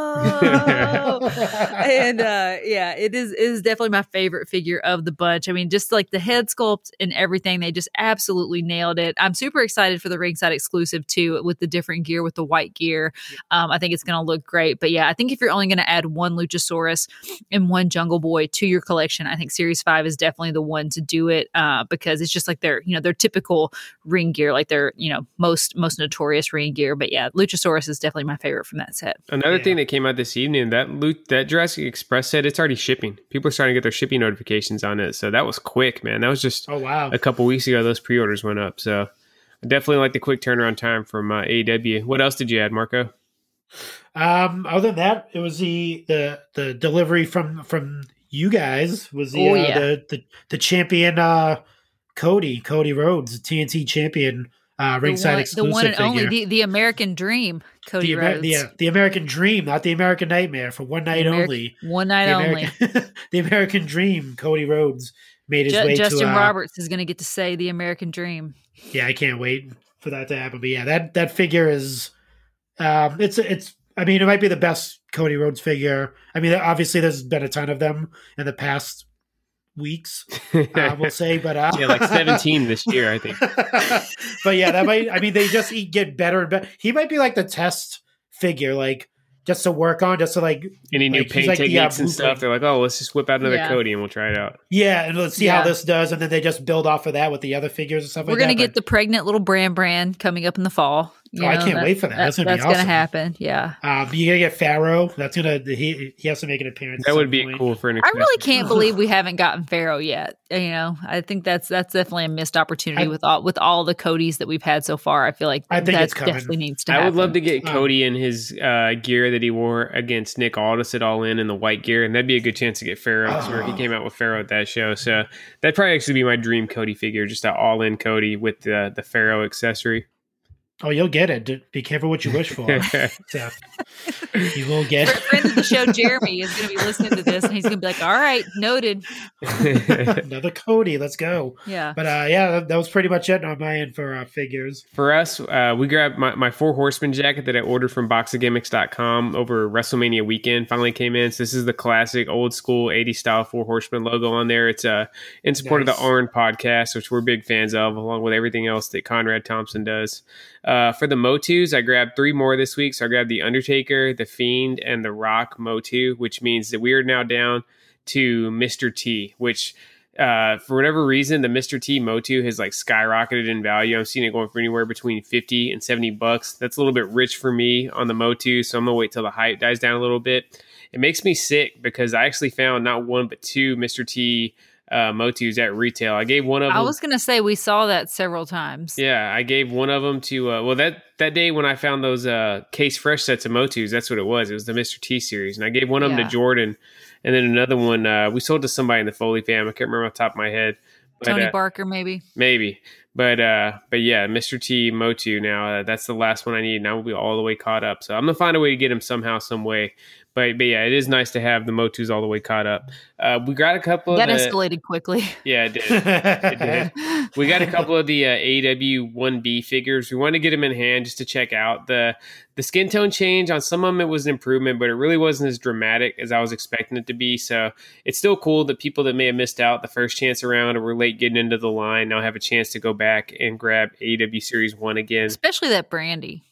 Yeah, definitely Brandy. She was hard to find on the first go around, so that's cool. And I think I can't remember. I think I saw that those are going to be online exclusives. So at least here in the States. So you better get on Ringside and order those if you want to get a chance to get them.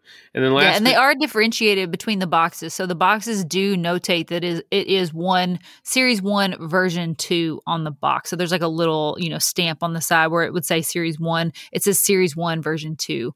So you'll know if you order them on eBay or anywhere else, like what to look for. And for the hardcore completionists, you're going to have the entire second set now. Yeah. Jeremy knows what he's doing.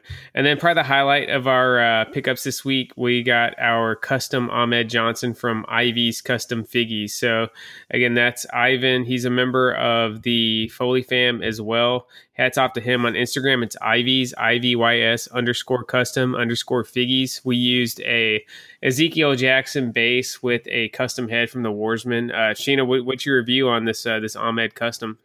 I think it looks awesome. I think he nailed it. And then like the knee pads, he's got like these little like straps around the back, like the stretchy straps. For I think thigh pads. Yeah, like the thigh pads. Yeah, it looks great. Yeah, I sent Marco a picture of it right before we came online. What do you think, Marco? Pretty good, Ahmed?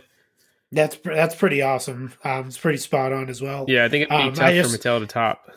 I don't know. I was like chuckling to myself about thigh pads. Why was he wearing thigh pads? I don't know. You got to protect those quads, baby. Ahmed was off the chain. He wore knee pads and thigh pads, and then just the moves he would do. He would do those like top rope, tope suicidas, and he'd do somersaults and shit. Like I remember we used to love listening to the New Generation Project podcast, which highly, highly recommended. That's probably still my all-time favorite wrestling podcast that ever was. Somebody said that, like, when they got Ahmed Johnson signed to WWE, that Vince told somebody to send him a tape of, like, Junkyard Dog or Big John Studd to show him, like, how to work as a big guy. And they mix it up and just send him some tape of luchadors. And Ahmed was like, okay, I guess this is what they want me to do. Because he was always doing some crazy shit. He would dive over the top rope and just land on his head on the outside. But, really, really over. I think he gets hated on a lot nowadays, but Ahmed was like groomed to be the next world champ back when he first came in there in late '95. Were you a big Ahmed fan back in the day, Marco? Oh yeah, of course. I definitely thought he was going to be the next champion, but obviously things happen, and whatever wasn't meant to be. So yeah, no, he was awesome though. I was always like I was popped for like the big giant like dude that just destroyed everyone. Yeah. I was a huge Psycho Sid fan. The Pro River Plunge was an awesome finisher. He had that great Jax BCA figure. Yeah. Yep. I wish Ahmed could get a little bit more love, man, because he was definitely one of my favorite parts of the late New Gen era.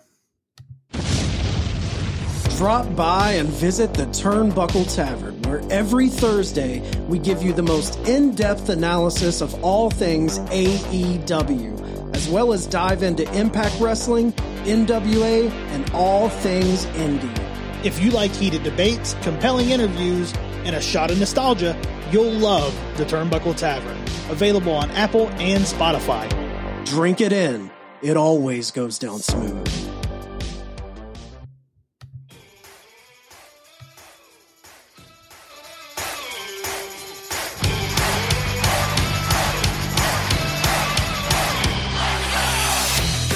It's time for How Many Chicks. How Many Chicks is a segment where I, the heel husband, pick out one of our 1,000 plus wrestling figures from our collection and present it to Sheena live on the air for an instant rating and review. How Many Chicks is brought to you by our friends at Homage. Homage specializes in bringing vintage-inspired designs on the absolute softest tees in the biz, because with Homage, comfort is always part of the game plan. You can visit Homage's online shop at homage.com and find all their latest designs on social media at Homage. That's HOMAGE. All right, so we're back for another edition of How Many Chicks. If you guys remember last time we did this, we kind of re-baselined the ratings because Sheena was all over the place. She gave freaking Dana Brooke Basic like a 4.99 and then tried to give Alicia Fox a 2.0. It was just a hot mess. I gave her a 3.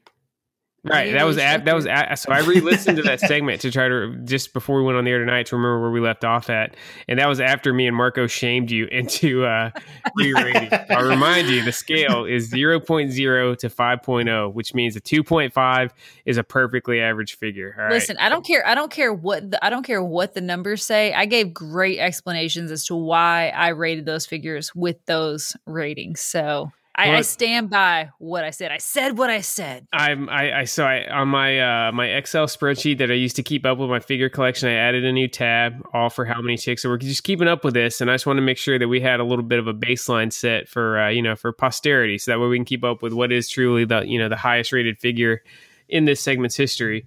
So again, at least it was Basic 21 Alicia Fox. They got a 3, a 3, and a 3.2 between the three of us.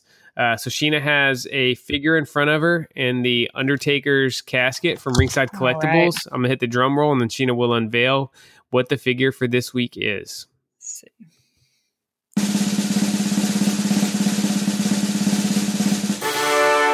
Done back-to-back divas, so I'm hoping it's a dude.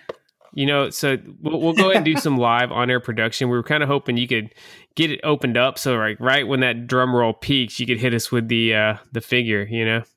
Oh, okay. Okay, let's do it one more time. Let's do the drum roll. All right, we're gonna run it back. Here we go.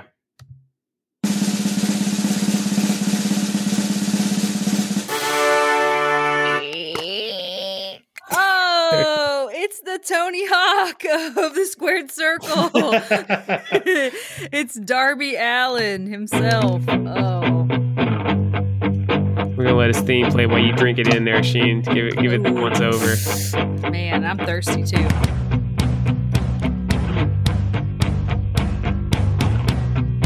Ooh yeah. I don't sleep 'cause my head's on fire. My head's on fire too, Darby. I hate liars. Oh, you want the brave cat secret that I never tell. This is the best AEW theme, by the way. Yeah, I agree. This song always gets me hype. All right, so this is AEW Series 3, Darby Allin. This is the regular version. We still haven't got that chase. Jeremy, if you're listening, we'll be happy to take one of those extra chase figures if you can find it. I got a save search on eBay to tell you how hot this figure is. I usually check my save searches once a day, and I've never actually seen an active listing for the Darby Allin chase. It sells basically immediately anytime that it gets listed. I'm clearly not the only one with it up for on a save search. The ones that have sold so far, though, there's 2 that popped up on May 5th. One sold for $750 with free shipping. Jeez. And on May 7th, one sold for $850 with free shipping. So it actually the value went up on the second one. So I'm definitely not dropping that much for any wrestling figure. I mean, Darby Allin could skateboard down my street and hand deliver me the figure, and I'm still not coughing that up for an action figure. But either way, this is a very, very cool figure with some unique features. Sheena, I'll just kind of describe what you're looking at there. For you probably don't got to go into super detail because it is such a recent figure, but tell us some of your key takeaways from the figure before we you hit it with a rating. Yeah, I mean, it's very striking figure. Obviously, the face paint adds a lot to this figure with just like that, his half, skull, the Dia de los Muertes look he's got going on. I love the jacket. The jacket's got like the airbrush paint on it.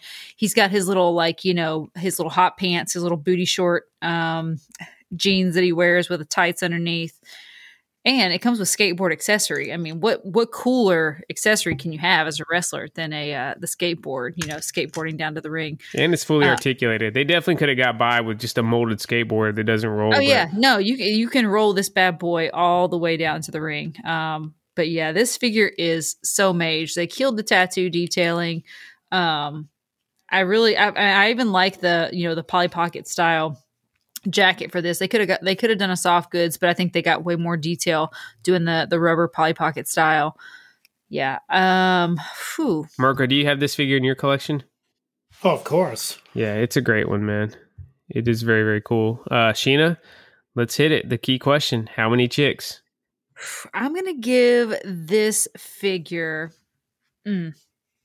So this is the first time in line. We get bonus points for first time in line. Beautiful figure. I mean, just absolutely stunning. I'm going to give it a 4.5. Okay.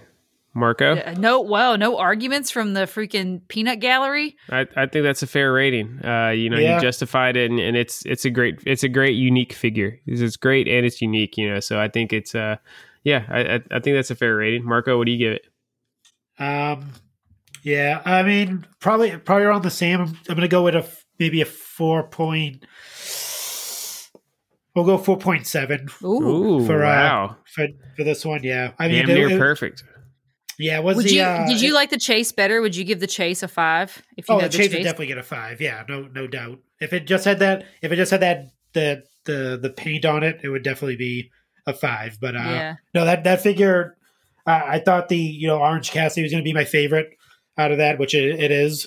It's my notable favorite, but the Darby Allin's the best out of that line. without a doubt, with a skateboard. Yeah. The detail on it is amazing. It just looks like a cool figure, dude. Like, I mean, it doesn't matter. Like, you wouldn't even have to know that this is a wrestling figure. Yeah, you like, could throw him in with this some could be a Marvel guy from Legends, like anything. Ninja Turtles or anybody. You know, Yep. he could be a villain from or you know, even a vigilante. He could be like a vigilante from any comic book, and you just be like, hell yeah, this is an awesome figure, dude. Yeah, you could definitely throw him in any line. You could throw him in like the NECA Karate Kid line. Yeah. And have him be like the Johnny where he's wearing the Oh yeah, the he does. suit. Yeah, I forgot he does have Johnny he could vibes. be a part of that crew. But yeah, no, it's damn near perfect, that figure. Yeah, I agree. It is damn near perfect. If I was rating it by itself, I would give it a 4.9, but I am deducting a half a point. I'm taking it down to a 4.4 on the grounds that it's not even the best version of Darby Allin in that series. The chase is so much cooler. Yeah, the paint's just a lot more striking. He's got the paint all down the chest. The skateboard even looks a little bit cooler. The chase is just superior in every single way, which we've been a little bit critical of our good friends at Jazzwares on that. You know, I like a chase to just be maybe a color swap or something like that. But when you're making them like almost completely different figures, it really sucks for the hardcore collectors. That's like what us, makes it a true chase. See, I could argue that that's what makes it like a super cool chase. Like sometimes it's like, is it really even worth going for the chase if it's just like a color swap on the tights or whatever? But like this legit makes it like people are paying $800. Yeah, for this thing. I agree. So I think it'd be chase. so, and I think that's what kills it, man. If it was just like you had to hunt it down at the stores and it was harder to find like that, that'd be one thing. But the fact that there's like absolutely no option to get these other than basically checking your stores every single day or coughing up over $500 on eBay, that takes some of the fun out of it for me. You know, I'm cool to pay a little bit of a premium. You know, I hope I'm not just coming off as a cheapskate because I've dropped a pretty penny on some figures in my day, but I mean, that's just ridiculous. You know, that's a couple of car payments, what you're talking about for a freaking action figure, you know? So, true. Just a little, but I will say, even though the chase looks cooler, the OG is the definitive Darby. I mean, that's the week to week Darby that you see every single week. I mean, clearly the body paint is super cool and super, you know, striking, but he doesn't wear that body paint all the time. That was a very specific like moment. So I feel like, you know, that's a fair point. If you're going to have one Darby in your collection, I do feel like just the standard issue Darby is the one to have. I mean, obviously we want the chase, but I think you're good with that one as part of your collection. So Darby Allin's definitely setting a high bar for anybody to try to top coming in on the How Many Chicks rankings. He smoked Alicia Fox, left her in the dust. So Darby Allin's now the all-time number one figure in How Many Chicks. He doesn't set the bar. He is the bar. Wow. Okay, that's another shout out to Cesaro for his big championship match this weekend. Hey everyone, it's Nick, better known as Extra Cooler. Is there anything better than diving back into the wrestling archives and watching classic matches from the past? Yes, there is. It's doing that with your buddies while cracking jokes and enjoying some ice-cold beverages. If that sounds like fun to you, then be sure to check out my new podcast, The Extra Cooler Show, where each episode, my Survivor Series team and I review an old-school match chosen by you, the listeners. The Extra Cooler Show is available wherever you get your podcasts. Be sure to subscribe and follow us for new episodes every other Thursday morning.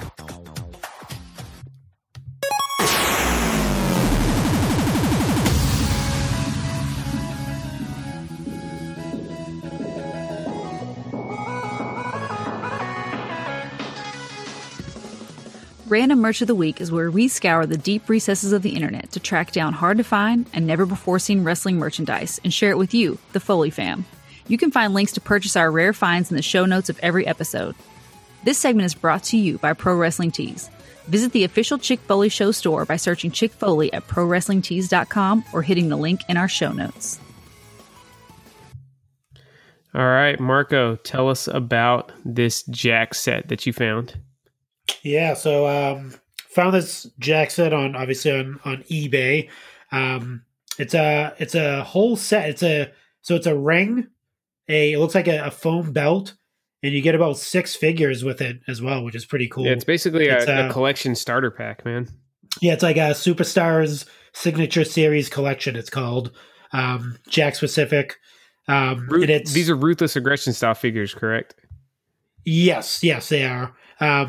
And the figures are, that's hard to like see which ones they are, but I believe it's Triple H, Undertaker, Stone Cold Steve Austin, and who else? I think there's an Undertaker, right? Picture. Undertaker. Yeah, there's an Undertaker in there. Looks like you got Jericho. Was that the Dudley Boys I saw? Yeah, the Dudley Boys are in there as well. It's kind of hard to tell, shout out to Jax for how great their figures were, Yeah, there is. Yeah, there. It looks like Eddie. I mean, it could be Eddie Guerrero too, but I could be wrong. Anyway, it is a really cool looking package, and it's only $5.99, not $5.99, so $599. It's new in boxes. It's never been opened. Looks pretty pristine too from the pictures that the person posted. So it's from 2001, I believe it says. Yeah, shout out to Jax. They were always going hard with the box sets. I remember they had like a WrestleMania box set of Bone Crunchers that came with like 10 figures in it. So it's a pretty cool set. I don't know. I'm going to keep an eye on this. I'm not the smartest on kind of the late Attitude Era Jax figures. I don't know. I don't really see this thing going for 600. I mean, what do you think, Marco? Maybe you know a little bit more about than I do. You think this thing's really going to get that kind of coin? It's a pause. This is the only one I've ever seen on it. Yeah, that's true. I've never seen it. It's definitely a rare piece. I just don't know if sometimes, rare doesn't always equal value. Yeah, exactly. I mean, I think right now you can get away with it because it seems like it's the only one on eBay right now. So I think any hardcore collector that's looking for this, and like I said, it is pristine. Did either of you check the sold listings to see if there was any sold listings for this item? It'd be tricky even finding it though, because it's literally just Jack's Superstar Series. Yeah, there's no specific name to it, so you're going to get thousands and thousands of reasons. We need to hit up our buddy Pyramid Wrestling. He's pretty smart on the Jacks. I think the key thing would be if any of these 6 figures in here were unique, if there was something unique about any of them, or if they were just straight re-releases. A lot of times, the box sets, it would be all re-releases, but maybe you get something like that Green Ultimate Warrior that came in the one box set during the BCA days. So you never know, but it is a very cool set. I would be stoked, like you cannot believe, to get this as a kid. I'm getting 6 wrestlers, plus, some hardcore accessories and a ring and a championship belt. Yeah, count me in. Put this under the Christmas tree and I'm good to go. Yeah. All right, Sheen, we got any listener mail for this week? Oh, yeah.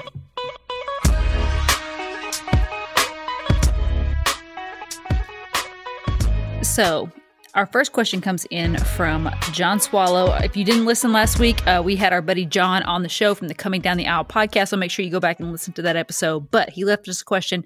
He said, if you could build a faction from any promotion, what would it be? And who would manage them? And what would you name them? So I'll give this to Seth. Who would you like to see a faction? If you could just create a faction from any promotion right now, who would you have? So I talked about this a little bit on the Facebook post this week, but I would make I'm going to go through not just all factions. I'm going to go all throughout the history of time, and any wrestler, such as the Blue Blazer with 2 B's or Jeff Jarrett with 2 J's. I'm putting them all together, and the faction is going to be the double BJs. So that's always just been a wrestling fantasy of mine. I think they would just be incredible. And, I think they would go straight to the top. They'd capture all the gold, the double BJs. That's my faction. Blue Blazer and Jeff Jarrett are the leaders. That's right. Oh my god, Marco, do you have anybody that you would throw together as a faction? I don't even know if you could top that. That's true. That's true. That'd be hard to top. That's true. We should just drop the mic at the double BJs. So our buddy Francis Marino, he says, I was wondering what you guys thought of this idea. British Bulldog, Jeff Jarrett, you get Jerry Jarrett in there. Sorry, I'm brainstorming now. All right, go for it, Shane. You really got excited about it after we cut you off, huh? But, Francis Marino says, I was wondering what you guys thought of this idea. What if the money in the bank could be used to cash in on the tag team titles? Because I think maybe Otis could have cashed in. I'm just curious as to why it can't be or it hasn't been used in this capacity. I love this question. Marco, I'll toss it to you first. What do you think about the money in the bank being eligible for tag champions?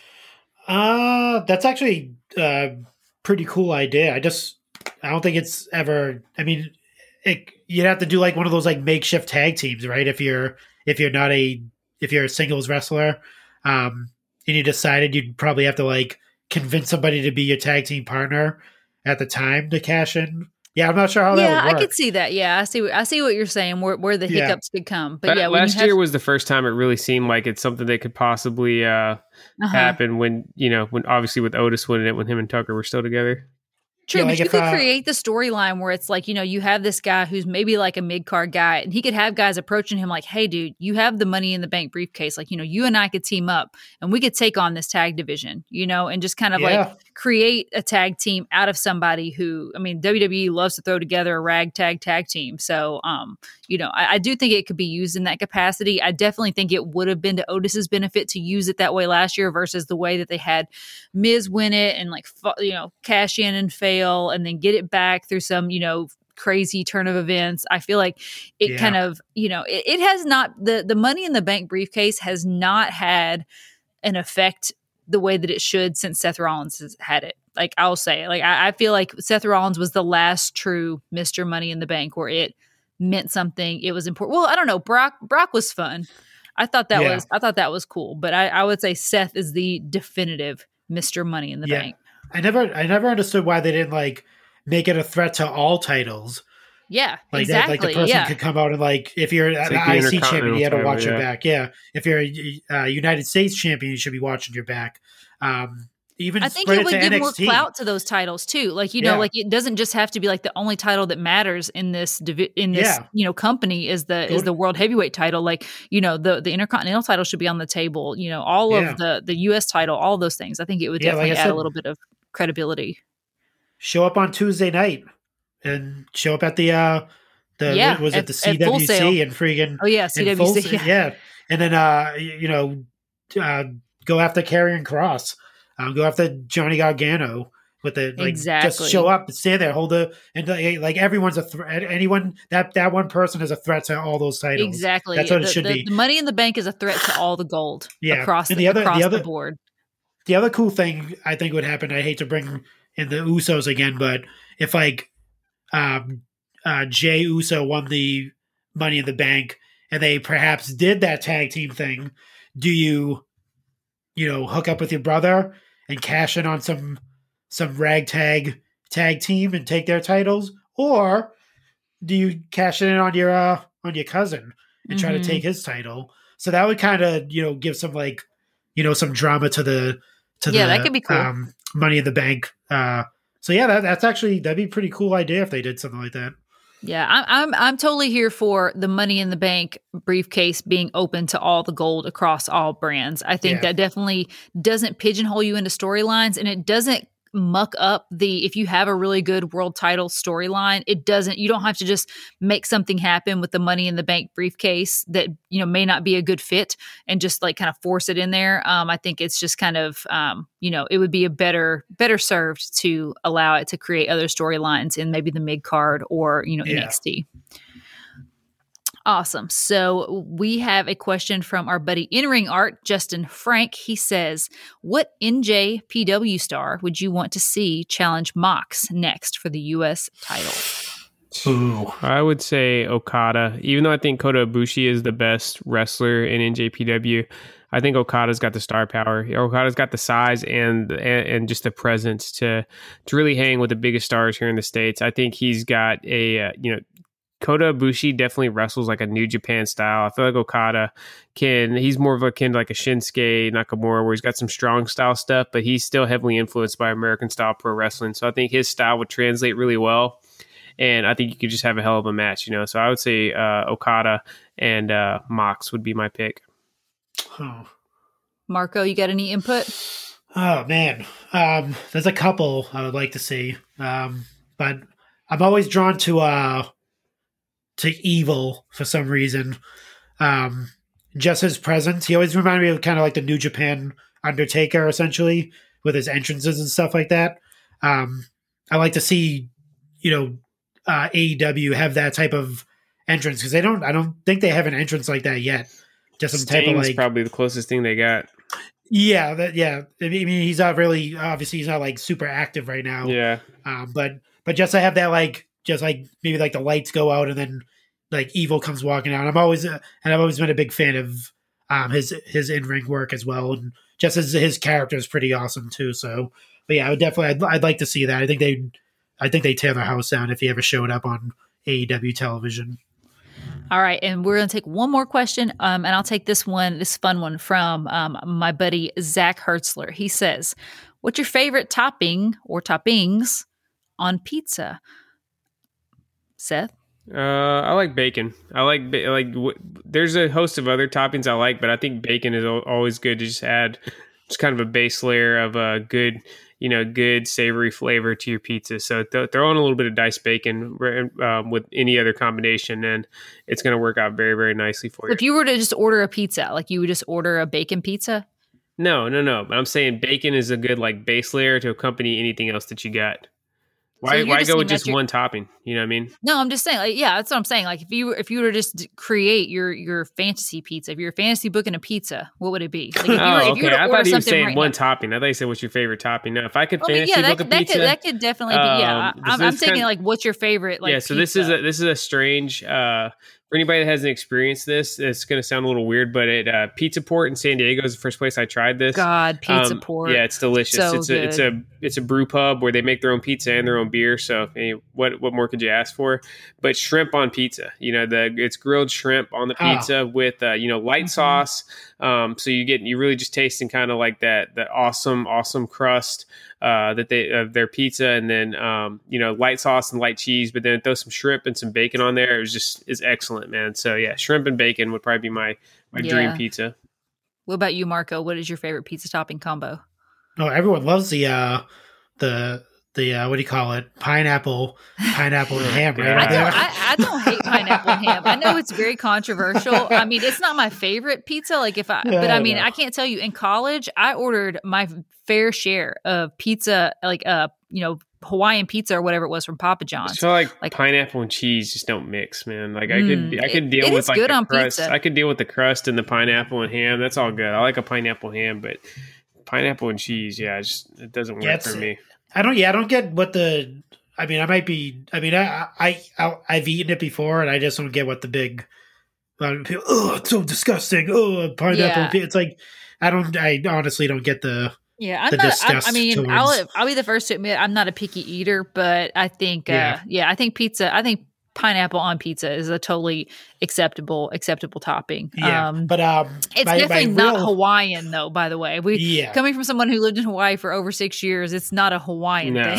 It's just not. I think the mainland associates anything that has to do with pineapples with Hawaii. So it's kind of weird. But my real answer, I don't know why this is on my go-to is buffalo chicken. Great choice. Buffalo chicken. Yeah, I love buffalo chicken with a ranch drizzle is my god, primo. You just eat the whole thing. Just not even give anyone else a slice. Just take the whole box into the room. I love buffalo chicken pizza on a thin crust, like a thin crispy crust. Like that to me is like the best way to eat buffalo pizza. Personally, I like a pizza with like everything, like the works, all the stinkers. I want the peppers and the onions and the garlic and the olives and the mushrooms, all of it. I want a little meat sprinkled in there, so you can put a little sausage, a little bacon in there just to give it some, umami. But yeah, I want all those like smelly vegetables on the pizza. It is just horrible. So it's like a flavor explosion in your mouth. It's just so good. It's the best. All the stinker vegetables plus a little bit of meat is probably my favorite go-to pizza. So thanks for that question, Zach. All right, Sheena, remind the listeners where they can find you guys on social media. You can find me on Instagram at Chick Foley, Marco running the Twitter machine over at Chick Foley Show. And then, as always, you can join our Foley fam and be a part of our 2K Rumble coming up on Saturday by going to chickfoleyshow.com. We want to remind you guys to check out all of our fellow Pod Foundation members, Pyramid Wrestling, Turnbuckle Tavern, and the Extra Cooler Show, and support Ringside Collectibles and use code Chick Foley to save 10% on all your purchases there. Marco, for at least one more week, you are the reigning, defending, undisputed Chick Foley Show prediction champion. I'm already prepping my final words for next week. Give us the closing words for this week as we head into Backlash. I'm gonna detour from the dad jokes, because I think that's gonna be bad juju if I do a dad joke this week. Dad juju, yeah. There you go. See that? But I'm gonna go with, let's see. Just some simple words. We'll leave it off with this. No matter where you go, there you are.